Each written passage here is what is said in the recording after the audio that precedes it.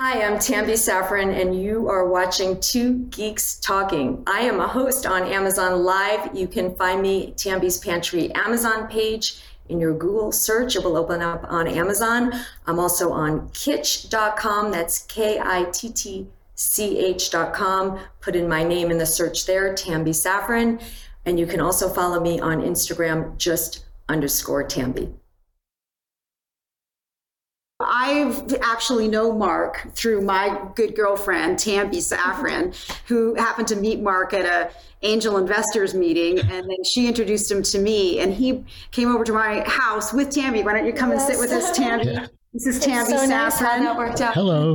Nice to meet you. And they kind of kindled their relationship at my house over photographing guitars, because Mark was like, hey, you know, I've got a lot of buddies in the industry. Maybe you want to photograph their guitars. So he would bring Rusty Anderson over to my house, and Dave Amato came over, and Tommy Thayer came over, and Tambi was there, and she did a video of Tommy Thayer playing Blackbird on my dad's J160E guitar. I have that. It's a cool moment. Yeah, we should send you that. Yeah, that'd be awesome. So Tambi, welcome to the show. Appreciate it. Thank you. For those that don't know anything about yourself as a creative person, tell us who you are and what you're bringing to the show today. My name is Tambi Saffran, and I do shoppable entertainment, shoppable videos, which have become a really big thing over the last few years during the pandemic. I specialize in products, culinary products specifically. I'm a host on Amazon Live. I've been on QVC representing one of my culinary brands,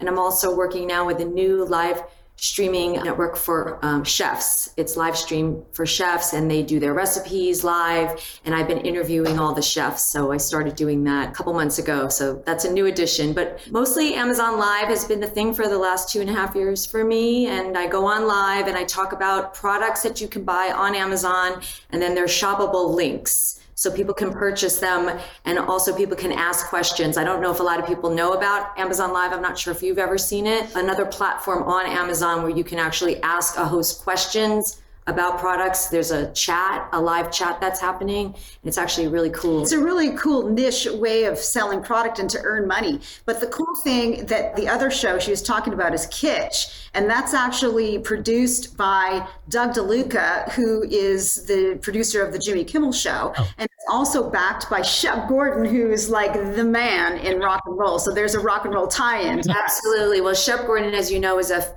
famous music manager, worked with Alice Cooper, but he was also a really big foodie. So he's responsible for turning chefs into rock stars. He worked with Emerald. He's one of the founders of Kitsch as well. So check out kitsch.com. It's spelled with 2 T's, KITTCH.com. It's very cool. And you can actually watch recipes and famous chefs preparing recipes and ask questions. They have what's called a chef's table. You could be live in the chef table and ask questions to the chef as they're preparing the food. So it's really cool.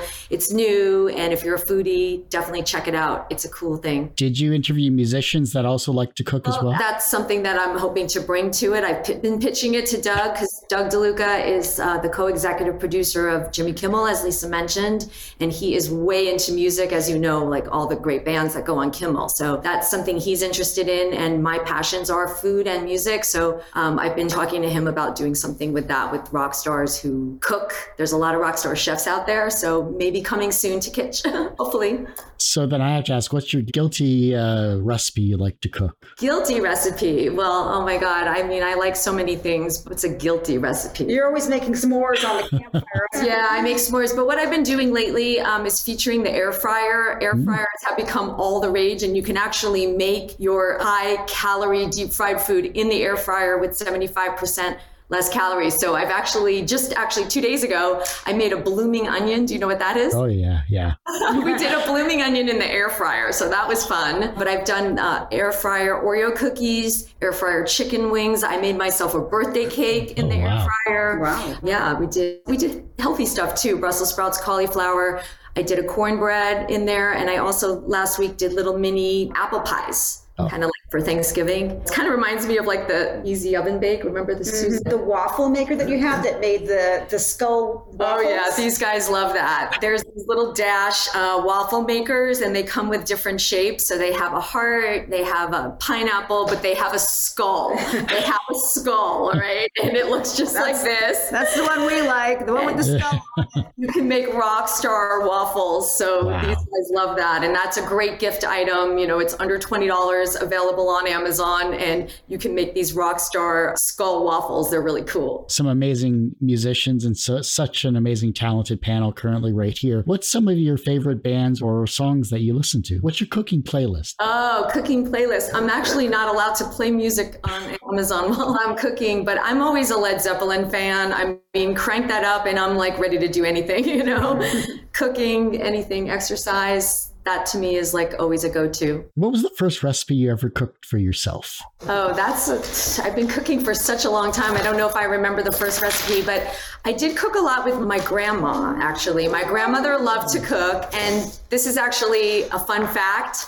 My birthday and my grandma's birthday, we're both on the same day, not same year, obviously. We're both born on August 15th, and that is Julia Child's birthday. So the three of us all share Julia Child's birthday. So that's kind of like a fun little fact about us. And my grandmother actually reminded me of Julia Child, although the much more petite version. But she was a great cook, and I used to make all sorts of stuff with her. So chicken soup to cakes, we did it all, and I'd go over to her house and cook with her. So she really taught me to love food and learn how to cook. So I would have to say those were like the early recipes. It's helping her in the kitchen. I remember them in my head. I didn't write anything down. I just remember them from doing them with her. But what's kind of interesting is that we all grew up on classic rock and somehow navigated to having that as part of our careers. I mean, I became a photographer and ended up, because of my rock and roll background and my father being a photographer, I gravitated to photographing guitars. She grew up cooking with her grandmother and has gravitated into working with some of the top chefs in Los Angeles predominantly, and because of her love in rock and roll, she ended up getting a rock star boyfriend, and was networking in with getting rock stars to do things. And Mark has just been a genius, really, with the way that he managed his career path. He was, in a 80s rock band that did extremely well, but he segued it into navigating it into the business world and how he could continue to keep it as a financial, profitable stream of cash to continue on living a nice rock and roll lifestyle. And we found each other, which is amazing. Yeah, we're serendipitous. The best story I've ever heard from the music scene. I love it. This is just amazing. Much as life and cooking are very synonymous with each other, how do you deal with your failures? Well, that's a good question. I don't let them get me down. I try to learn from my failures, my mistakes. I always strive to do better. And, moving to California from New York, I saw a lot of people come out to do certain things, mostly in the entertainment industry, and they give up, they go back home. And I never gave up. I always follow my dream. I always feel like the universe is going to guide me and it's all going to work out, and I stay positive. My background was communications originally, and I was interviewing chefs for a magazine called Focus Magazine in Los Angeles. And then the hook to the magazine was if you wanted to know more than what was on print, you could watch a video. So I had videos with all these chefs, everyone from, the food truck owner, because food trucks were huge and still are, but they were just at the prime then. And then I would go to like the rooftop of the Waldorf Astoria or Wolfgang Puck's Spago. I interviewed the executive chef there. It was a very wide range. And then COVID hit and I couldn't go in the kitchens anymore. And I had to pivot, learned about the Amazon Live. And I thought this is such a great thing because I can live stream by myself and I can do this. And now everybody's ordering things online to be delivered. And I ended up specializing in culinary gadgets, cool little kitchen gadgets that you can use yourself in your home. You don't need to be a chef. They're easy for everybody to use. I'm just like an average person. I'm a mom, and I'm not a professional chef, but I can show you easy recipes that you can do with these culinary gadgets at home. From that, I was asked to be on QVC to represent one of the brands that I was working with on Amazon. So I felt like I pivoted and the opportunities came. I never let myself get down. I always pick it up and just stay focused and just know that it's going to work out. And I think having that attitude is what really helps. But she also came from a really cool background that she didn't mention. When she lived in New York, she was working for MTV. Oh, so okay. there's got to be a tie-in of how you got that idea about the MTV videos, and how you kind of segued your career to being a mom, but then